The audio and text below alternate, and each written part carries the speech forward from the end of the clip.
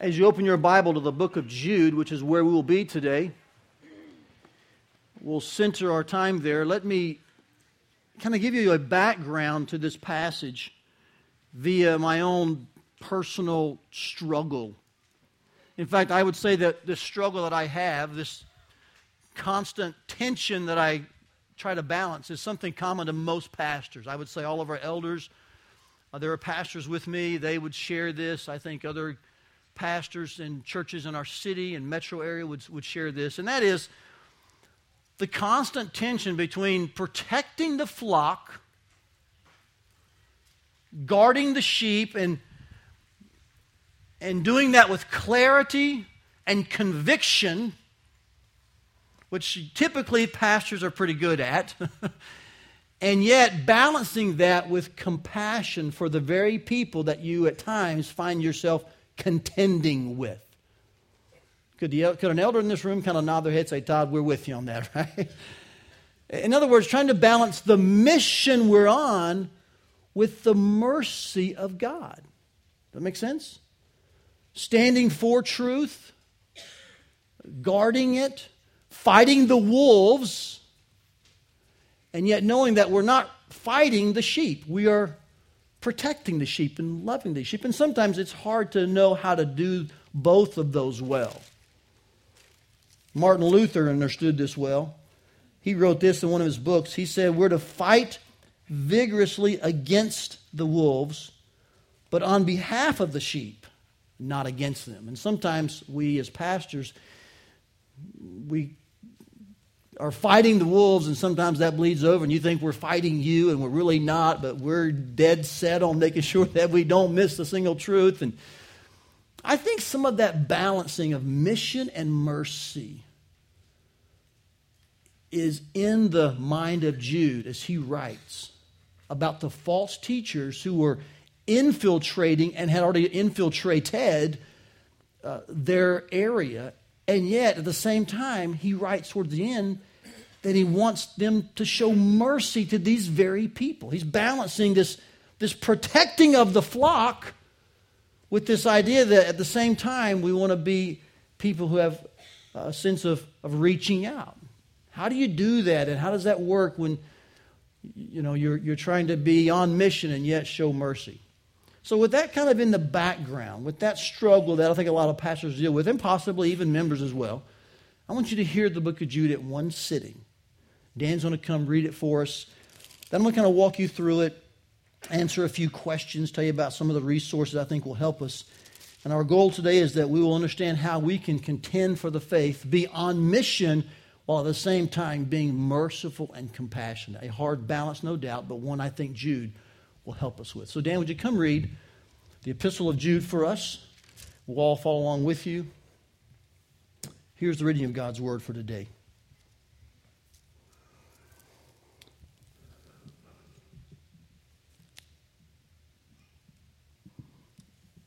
Jude, a servant of Jesus Christ and brother of James, to those who are called, beloved in God the Father, and kept for Jesus Christ, may mercy, peace, and love be multiplied to you.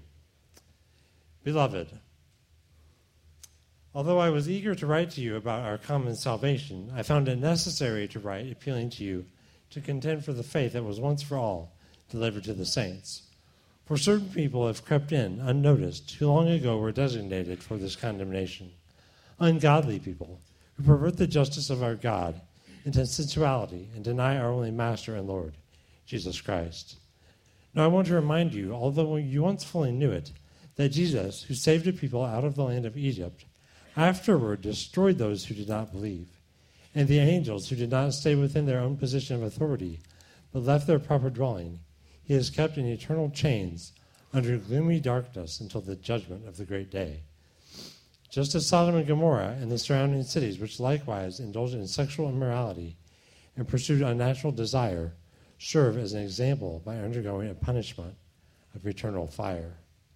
Yet in like manner, these people also, relying on their dreams, defile the flesh, reject authority, and blaspheme the glorious ones. But when the archangel Michael, contending with the devil, was disputing about the body of Moses, He did not presume to pronounce a blasphemous judgment, but said, "The Lord rebuke you." But these people blaspheme all they do not understand, and they are destroyed by all that they, like unreasoning animals, understand instinctively. Woe to them! For they walked in the way of Cain, and abandoned themselves for the sake of gain to Balaam's error, and perished in Korah's rebellion. These are hidden reefs at your love feasts, as they feast with you without fear, shepherds feeding themselves, waterless clouds swept along by winds, fruitless trees in late autumn twice dead, uprooted, wild waves of the sea casting up the foam of their own shame, wandering stars for whom the gloom of utter darkness has been reserved forever. It was also about these that Enoch, the seventh from Adam, prophesied, saying, "Behold, the Lord comes with 10,000 of his holy ones to execute judgment on all, and to convict all the ungodly of all their deeds of ungodliness that they have committed in such an ungodly way, and of all the harsh things that ungodly sinners have spoken against him. These are grumblers, malcontents, following their own sinful desires. They are loudmouthed boasters, showing favoritism to gain advantage. But you must remember, beloved, the predictions of the apostles of our Lord Jesus Christ. They said to you, in the last time there will be scoffers, following their own ungodly passions. It is these who cause divisions, worldly people, devoid of the Spirit. But you, beloved, building yourselves up in the most holy faith, and praying in the Holy Spirit, keep yourselves in the love of God, waiting for the mercy of our Lord Jesus Christ that leads to eternal life. And have mercy on those who doubt.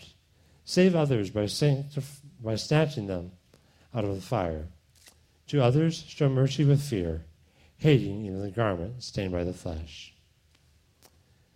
Now to him who is able to keep you from stumbling and to present you blameless before the presence of his glory with great joy, to the only God, our Savior, through Jesus Christ our Lord, be glory, majesty, dominion, and authority, for all time, now and forever. Amen. This is the word of the Lord. So 25 verses. Thank you, Dan. 25 verses that deal a good bit with false teachers and standing against them and contending for the faith. And yet 25 verses that conclude with a note about compassion and mercy. Today I want to answer 4 questions that I think will kind of unpack this text for us. They're journalistic questions. Steve, you'll like this part. We're going to answer the who, what, why, and then the how question. But I think you'll see that this will be the flow in which Jude kind of operates. I won't take any questions live today. If you have some, feel free to text them in. I'm going to try to save our time, and I'll answer those in writing this week. But feel free to text them in, but I'm not going to do them live. I want us to make sure we have time to finish some important things in here. Also, I'm not going to be able to cover every single aspect within this book. There's a number of things here that raise questions, I'm sure.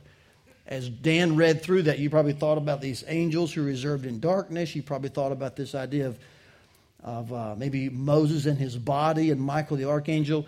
We've released a podcast today, and it was about maybe 45 minutes long, and it was myself, Pastor Chris, Pastor Carlos, and then our intern, Tamor. We're kind of sitting around a table discussing about 4 or 5 of these difficult issues. We knew we couldn't get to all of them today, so it's going to be released today.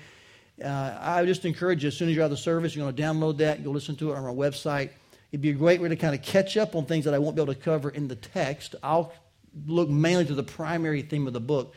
But there's some really good conversation in that podcast and some different views and perspectives on some of these issues in the book as well. Let's answer our questions, can we, and see what Jude is trying to say to us in a larger way. First of all, Jude is the author. That'll be the who questions. You see that in verse 1. I think it's interesting to note, though, Jude is the half-brother of Jesus. He's called here the brother of James, as you know. It's very likely and highly probable that Jude is one of the last of the family of Jesus to come to faith. Typically, Jude and James are the ones who, after the resurrection, that's when they finally believe. They didn't believe all along. They were probably very skeptical, which may be one of the reasons Jude shows such compassion to people like that. He mentions toward the end of the book, to those who are doubting, were to show compassion, I think he may have thought of himself like, wow, I know what that feels like. I know what that's like. To be so close to something and yet not really believe, to be skeptical. So this is Jude, the one who now is a confident, firm believer. He's writing to those who are called. They're loved in God. They're kept for Christ. Do you see verse 1, the end of that? There's 3 types of descriptions. Do you see that? We're called beloved in God, kept for Christ, and we're called. Do you see that?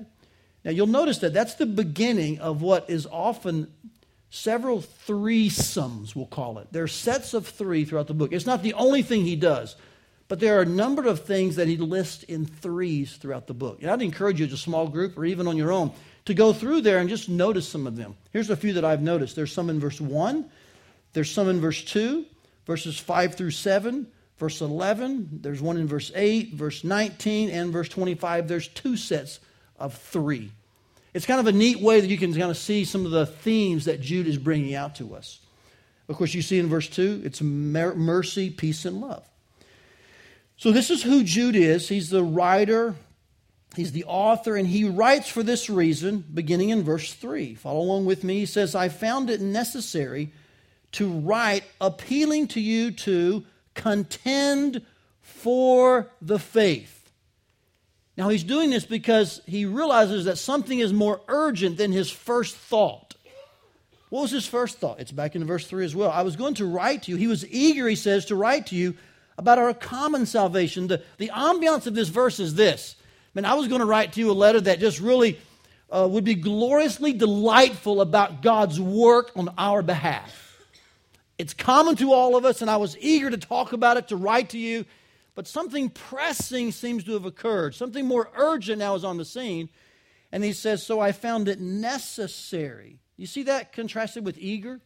One's like, wow, man, this would have been a great joy, but I'm now going to write to you something that's more necessary, and it's this idea of contending for the faith. The word contend there means to agonize, to struggle.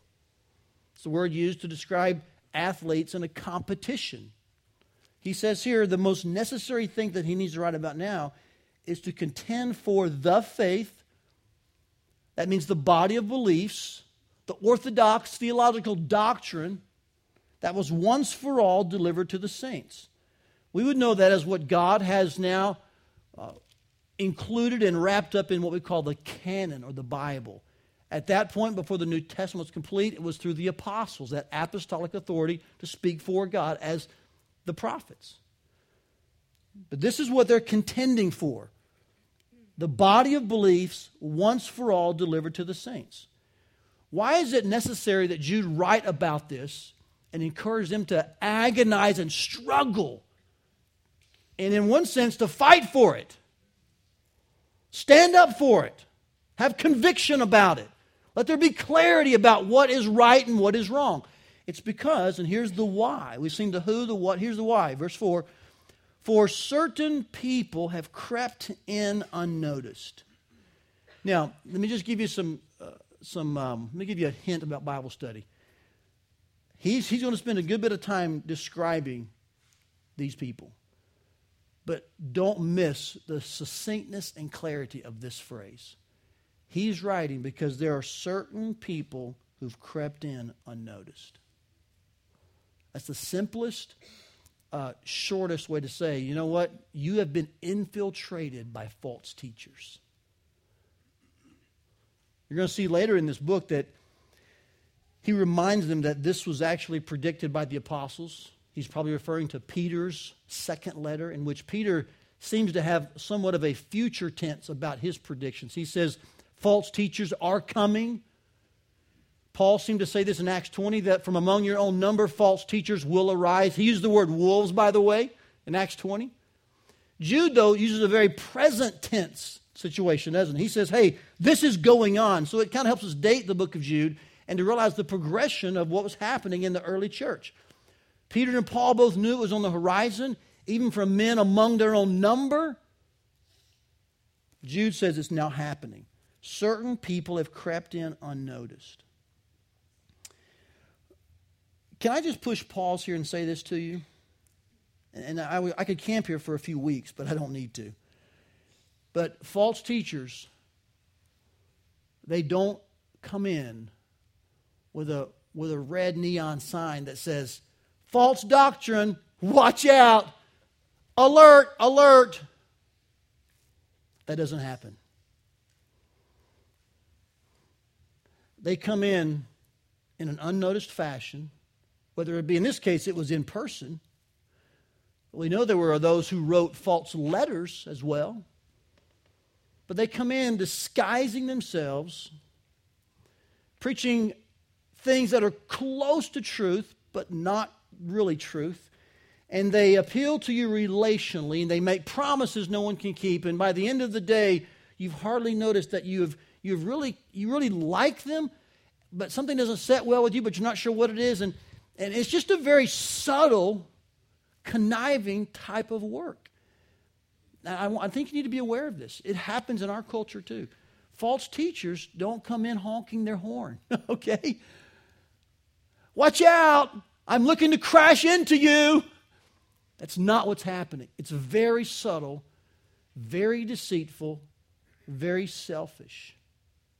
And so can you get a glimpse into the balancing act that a lot of pastors deal with? Because we know this, we are on guard.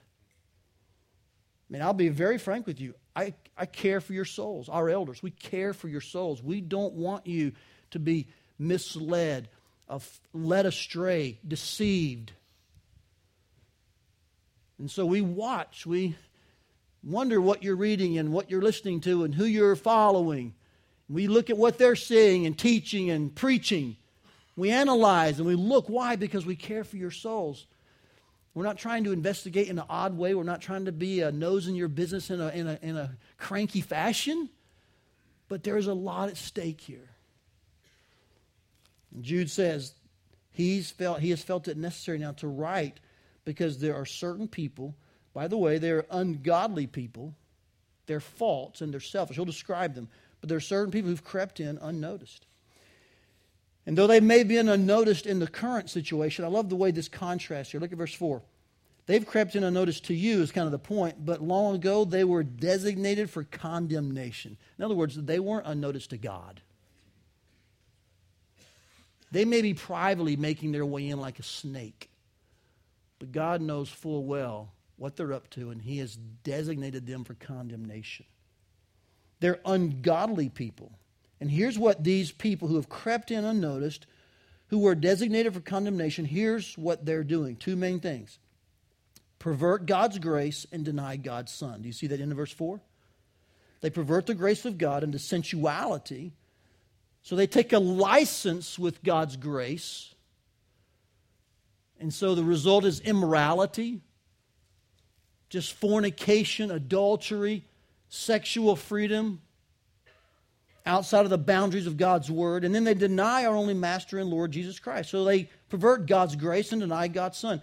The second part of this is probably very similar to 2 John, in which the Gnostics were trying to deny that Jesus Christ had come in the flesh. In other words, He wasn't real. Akin to that would be this. If His body wasn't real, then your body's not real.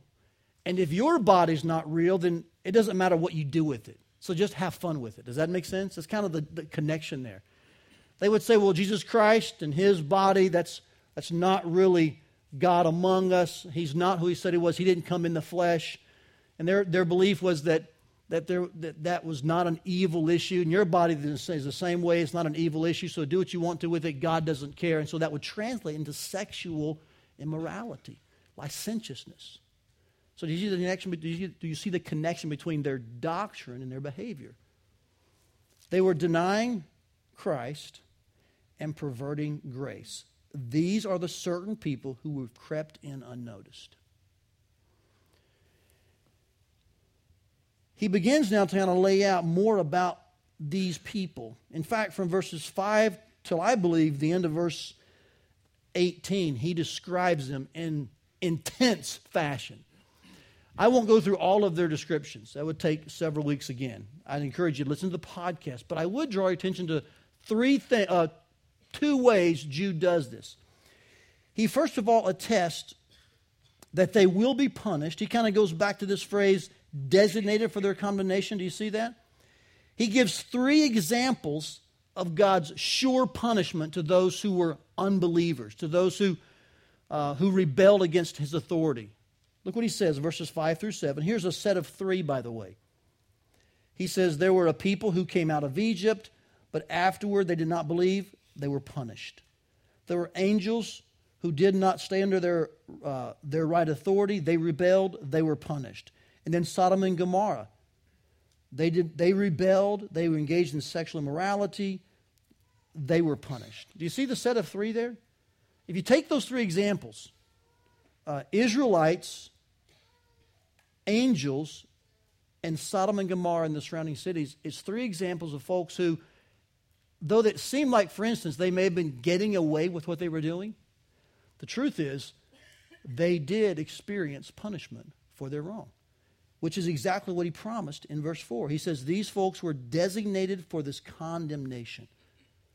So it's almost like Jude is saying, they've crept in unnoticed, but don't worry, God has noticed, God's got it written down, and just as he has kept his promise to take care of unbelievers in the past, he will do it with these people as well. So he makes a statement here that their punishment is sure. Let me flip that coin over. In other words, God's got this. We should be on alert. We should be careful and looking to situations. It's not to call for laziness in us, but let's be sure. They may have crept in unnoticed to us, but they are not unnoticed to God.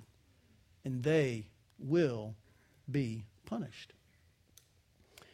He then mentions 3 people later as a way to kind of describe these false teachers. Beginning in verse 8, he talks about how they rely on their dreams, they defile the flesh, reject authority, blaspheme glorious ones. By the way, there's 3 things there in verse 8. They defile flesh, reject authority, blaspheme glorious ones. Those are 3 descriptions of these false teachers, these certain people that have crept in. He talks about how basically they go in the way of Cain. You see that in verse 11. For the sake of gain to Balaam's error, and they perished in Korah's rebellion. So Cain, Balaam, and Korah are 3 other examples used to describe false teachers. Let's pause there for a minute and think about those 3 examples. Cain was one who basically said, I don't have any desire to submit to God. His authority doesn't matter in my life. I'm going to do what I want to do. He says my worship wasn't acceptable, but I don't care. I'll kill the one that he said did worship acceptably. So Cain was a proud. All these people, by the way, are examples of pride and the unwillingness to submit to authority, which is one of the descriptions of these false teachers. So Cain said no to God. I'll do it my way. Balaam was the same way. Balaam had God's truth, was going to deliver it, but he changed it for the sake of money. Greed got the best of him, and he led Israel into idolatry, immorality. And the same thing with Korah. Korah withstood God's leaders, i.e. Moses. So here's 3 examples of people who refused to be submissive to God's truth, God's leaders, God's word, God's call, and showed pride and self-will. This is what false teachers are like. They're people who have one agenda in mind, their own. And they're going to get their way at all cost. It will happen slowly, but it will happen, at least in their mind, surely. It'll happen destructively and selfishly, but in the end, they will not get away with it. Here's how Jude describes them beginning in verse 12. He gives us those 3 examples of certain punishment, these 3 examples of kind of their character. Now look at in verse 12 how he kind of describes them. This is very interesting. These, by the way, the word these, you could track the word these throughout the epistle. It begins in verse 4 with the phrase certain people. They've crept in. You can go down to verse 8 where it says these people. You can go to verse 10 where it says these people. Verse 11 uses the word they. Verse 12 it says these. Verse 14 these. Verse 16 these. Verse 19 these. He's talking about these false teachers. What are they like? He says in verse 12, they're hidden reefs or blemishes, spots, sick areas. They're hidden reefs at your love feast as they feast with you without fear. More than likely a reference here to communion. This will give you the, I hope this gets you the sense of how unnoticed they were, how deeply they had infiltrated. They were even partaking in their observance of communion. And it says here, without fear. They didn't have any sense of hesitation. They weren't worried. No doubt this body of believers probably had read what Paul said to Corinth, that if you approach the Lord's table, which in that church, in that culture, first century, typically there was more of a love feast, they would call it. It's more of a meal. If you read 1 Corinthians 11, you'll see some of this. Paul warned that if you partake of that in a way that's unworthy, you could drink to yourself and eat to yourself God's judgment, of which it may actually be that he would take you home. I mean, they weren't even afraid of any of this. So they're infiltrated at a level that's even among the communion table. They're shepherds feeding themselves. What an oxymoron. A shepherd's goal is to do what? Feed the sheep. And this is a wonderful contrast to what Peter describes as true shepherds in 1 Peter 5.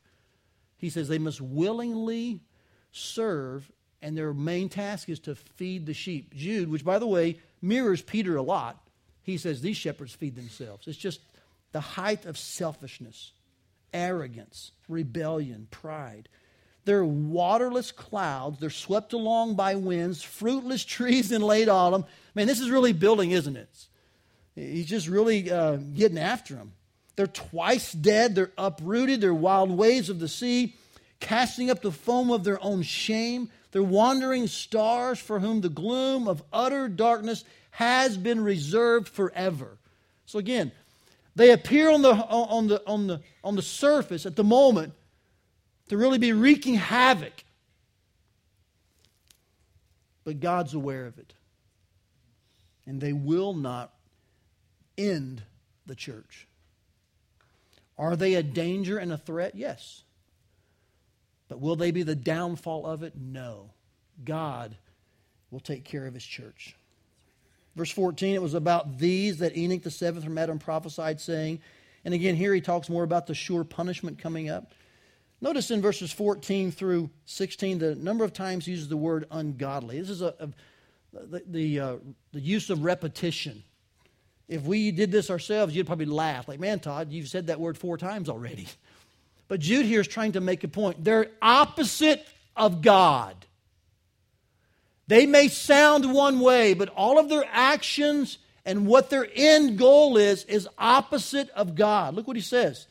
He says, the Lord's coming to execute judgment and to convict all the ungodly of all their deeds of ungodliness that they have committed in such an ungodly way. That's like a Webster's definition, isn't it? What is ungodliness? It's ungodly people. Like, well, we knew that. What do? Ungodly things. I mean, you can kind of get frustrated with that kind of definition thing, in the dictionary. But Jude's doing, he's like, hey, God's going to take care of ungodly people who persist in ungodliness in an ungodly way. You can just see his passion coming out. They're opposite God. They're not like God. And yet they've infiltrated even to the point of observing your love feast with you.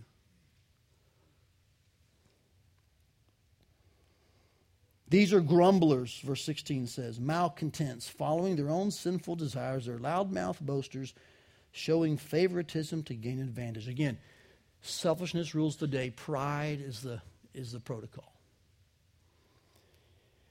This is the situation that caused Jude in verse 3 to say, I wanted and was eager to write to you about our common salvation. I wanted to just glorify and rejoice with you about God's work for us. But instead, there's something more needful. I need to ask you to agonize and struggle and fight for the faith. And after you read that description, do you see why now? This is not a nice scenario going on, is it? There are folks who have infiltrated at a deep level. And Jude says, I realize this. I need you to be willing to struggle for the body of beliefs once delivered. That Jesus Christ has come in the flesh, and that grace has a right to determine our actions. Let me just push pause again. I think I pushed unpause, but I'll push pause again. And say this to you by way of application before we get into the how part. One of the key ways to spot false teachers, no matter how nice they sound, is check out their morality. You got that? Check out their morality and check out their theology about Jesus. Anyone, any group, any preacher who changes God's standards when it comes to sexuality, man, red flags should go up. All right? Now, if you think that's, well, Todd, that seems like obvious. Well, look in our culture. What is the one thing consistently trying to be changed? It's sexual standards.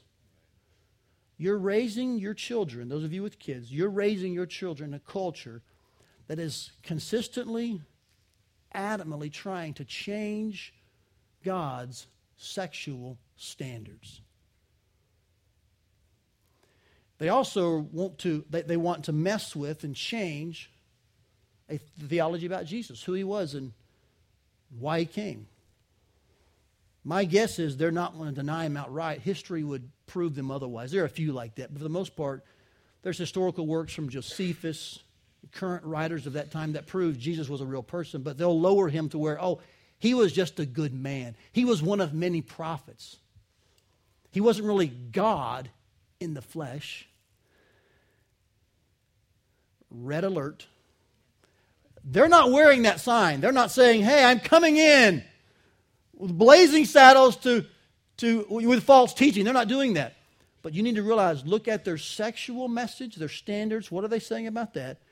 And their theology about Jesus. That's one of the first two things to notice. And when those don't line up, no matter what they say, mark it down. Something's not right. Okay? Now, what that means is, church, I'm still in the Paul's part here. What that means is you have to be comfortable looking a little old-fashioned. For instance, you still believe that marriage is like one man and one woman? You believe that? Yes, I do. And that man and that woman shouldn't have sexual relationships with anyone else? I do believe that. It's called monogamy, exclusivity in marriage. That's right. And you believe that if, until you're married, you should remain pure? I do believe that, yes. But Todd, nobody in our culture believes that. How do you know if it'll work? You should try it out. How do you know if marriage will fit you? And how do you know if she's going to be a good fit and he's going to be a good fit? All these. That's the culture that you're going to raise your kids in. That's the culture in which you're trying to have a God-honoring, solid marriage. Now, I've probably, I don't know if I face this issue more than you, but I think I bear the brunt of this issue more than most of you because of my role here. And I've had people tell me, I've heard this on double-digit times. This is the phrase I hear. You still believe that? We could never come to your church. I hear that, and it will become more common. And so I'll be looked at as like kind of a fuddy-duddy, old-fashioned, stick-in-the-mud kind of pastor. You got my back, though, right? Okay, you're right. You take care of me, right? I'm kind of kidding you there. My point is, though I might take the brunt of some of that because of people who visit or maybe people who know what we believe, the truth is you encounter those conversations at your work in the same level. Now, here's what I found. At that moment, the tendency is to make it, and I need to say this the right way. The tendency is to make this about us and them and become very contentious in our contending. Would you agree with that? I can get there quick, all right? I can pull out the scriptures and, I can debate and argue, and part of that I like even. And I find myself suddenly, I'm to contend for the faith against those who've infiltrated at a deep level possibly, but I'm not to be contentious. In fact, Scripture calls pastors to reprove, rebuke, exhort with all long-suffering and doctrine. Does that make sense? So I have to watch myself at the end of verse 17, 18, that I don't become contentious in trying to obey what Jude calls me to do, to contend, right? And you too. But I need you to be aware that the end of this section, answering the why question, can create feelings like, man, don't mess with our church. I mean, you want to come at people. You kind of want to take them head on. That's the exact wrong attitude and action. We contend, but how do we then contend well? And this is what he does in the last part of the book. Because I think Jude senses, man, he is ramped up right now. And so he says in verse 17, but you must remember, beloved, the predictions of the apostles of our Lord Jesus Christ. They said to you, in the last time there'll be scoffers. It is these who cause divisions. They're worldly people devoid of the Spirit. In other words, relax, first of all. This was predicted. Now, not relax as if not to contend, but you're not the first to go through this, and this shouldn't really catch you off guard. We saw the storm clouds on the horizon. So knowing that this is to be expected, he then gives, I think, some ways to go about contending without being contentious. He says, first of all, and I would say there's three basic principles here. They involve God's love, God's mercy, and God's power. First of all, it says God's love. Look at verse 20. But you, beloved, building yourselves up in your most holy faith and praying in the Holy Spirit.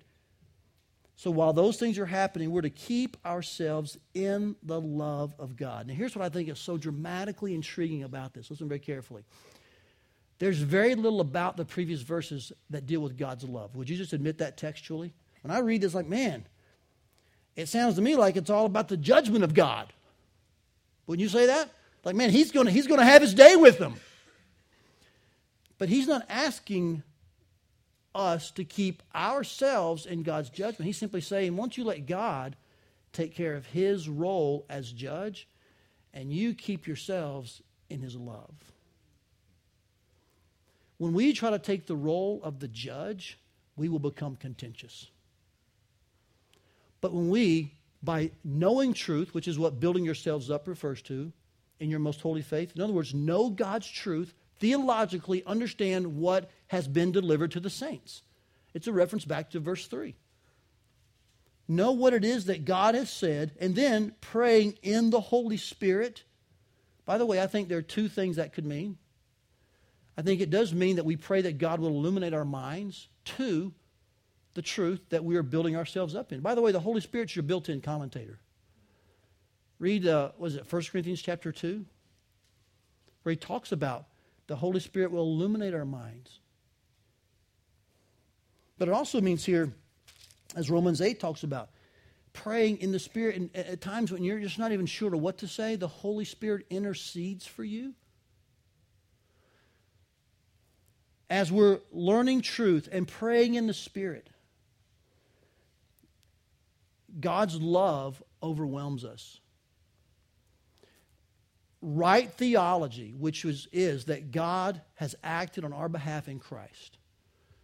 That's his love for us. I think right theology and right worship, praying in the Holy Spirit, those two things will always lead to God's love for us. Does that make sense? As you think about what God has done for you, your theology, your doctrine of beliefs, what he says here, your most holy faith, when you think about all that God has done for you in Christ, and then in the Spirit, and you're praying and you're worshiping God, that will lead to a place where you're like, wow, I can't believe God would rescue me like that. So I think there's a nice progression here. Know your doctrine, worship God in the Holy Spirit, pray to him, and then that is the way that you keep yourselves in the love of God. While you're doing that, he says to be waiting for the mercy of our Lord Jesus Christ that leads to eternal life. So we're building, we're praying, we're waiting. While we're doing that, by focusing on what he's taught us and his Spirit, his mercy, he then says we're to have mercy on those who doubt. We're to save others by snatching them out of the fire, and we're to show others mercy with fear, hating even the garment stained by flesh. So he moves from a focus on ourselves in God's love, being built up and in prayer, to where like that now should affect how we treat other people. So here's the principle of God's love is one of the ways we contend without being contentious. And then God's mercy is also how we contend without being contentious. God's mercy to other people. And by the way, I think they flow that way. One of the reasons we find it difficult, or perhaps you find it difficult, to be merciful, to be compassionate, is because you're not building yourself up in your most holy faith and praying in the Spirit and waiting for the mercy of God. All you want to do is be in the seat of that judge. Bring on the fire! That's what you're thinking.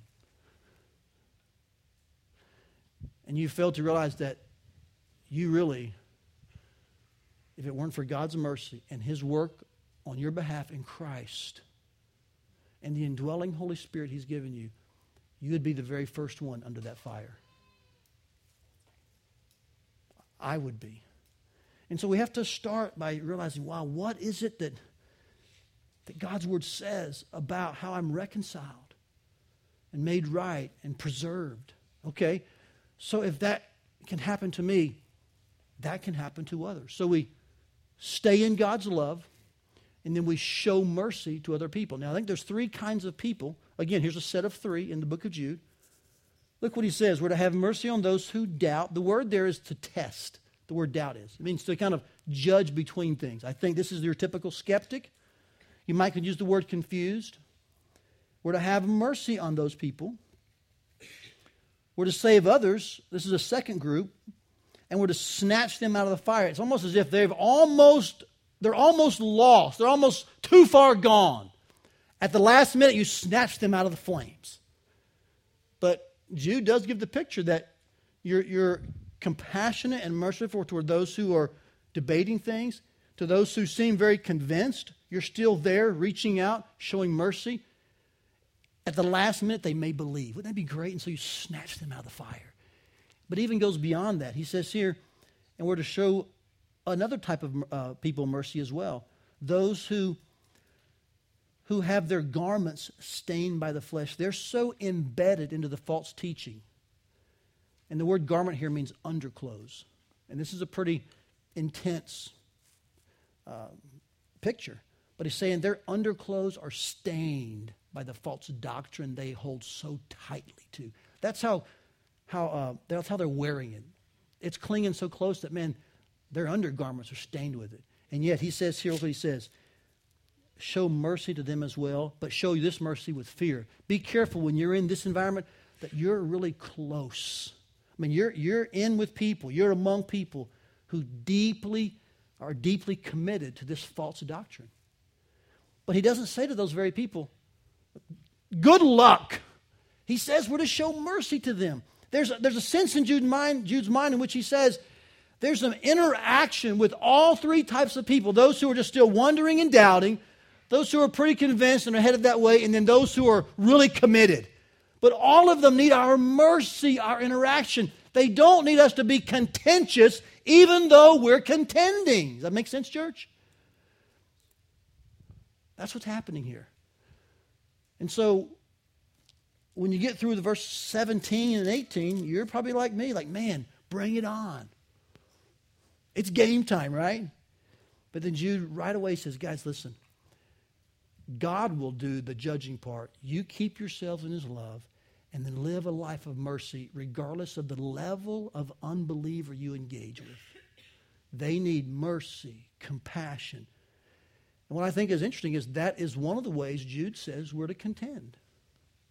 We're to hold the line, yes. We're to speak with clarity, but we're also to speak and act with compassion. He finishes up by showing well that all of this, of course, is possible through Jesus. And in verse 24, one of the greatest doxologies in all the Bible. And I love the very first phrase of this, don't you? Here's the power of God working in tandem with the mercy of God and the love of God. Now to him who's able to keep you from stumbling. What is stumbling? If you read the verses and the book, stumbling would mean someone who falls, who thinks they're in but they're not, and they're seduced by the selfish agendas of false teachers. He says, you know what, guys, and in one sense he's almost saying this, when you're contending without being contentious and you're doing what you can, you're showing mercy, trust that in the middle of that, God will bring you safely home. It's a note of confidence that rings out that really keeps the whole book in perspective, doesn't it? God's got this. He will take care of those teachers, those false ones, and He will take care of you. So that's the book of Jude. It's a call for us to balance mission and mercy. It's a call for us to contend for the faith without being contentious. And I think he shows us how. The love of God, the mercy of God, and the power of God. Let's put it in a single sentence, can we? Here's basically what I think he's saying. Read with me, would you? I can contend for the truth with clarity and compassion because of God's character and conduct. Now, that last part may have caught you off guard. Really, Todd? I thought we were going to say I can contend with truth and clarity because, man, the chips are on the line, or it's game time, it's do or die. But the truth is, the first three words of verse 24 bring me back to a great reality. Now to Him who is able to keep you from stumbling. Now to Him. At the end of Jude's call to us to contend for the faith, who does he point our attention to? To Christ. And so we can contend for the truth with clarity and compassion because of God's character and conduct. He's been merciful to us, so guess what? We can be merciful to others. He will not let us stumble, so we can engage these false teachers who've crept in unnoticed. We can engage them with compassion and mercy and yet clarity and truth. We can persevere because God's got us in His hand. All of these actions, they're not contingent upon anything naturally within you to do. Did you know that? They all stem from these phrases where he says to build yourselves up in your most holy faith. Pray in the Holy Spirit. Keep yourselves in God's love. Wait for God's mercy and trust in God's power. Every bit of our contending is sourced by God's character and conduct. That's encouraging, isn't it? And so when you watch the church and when you watch our culture and you watch society and you think, wow, there are some crazy beliefs out there. There's some wild doctrines. There is some loose living. Engage. Contend. You're right to do so. But remember that as you contend, do it while you're resting in God's love, showing God's mercy, and trusting His power. Otherwise, you'll contend for the faith and be contentious. And Jude's goal, thus God's goal for us, because inspired by the Holy Spirit, is to contend for the faith while at the same time showing mercy to those who may be on the edge, about to fall in, or who are just so committed they're even staining their undergarments with their false teaching. Engage. Converse. Interact. But in a way that shows God's mercy, God's power, and God's love. I'm going to pray that this week we can do that, all right? As we contend for the faith.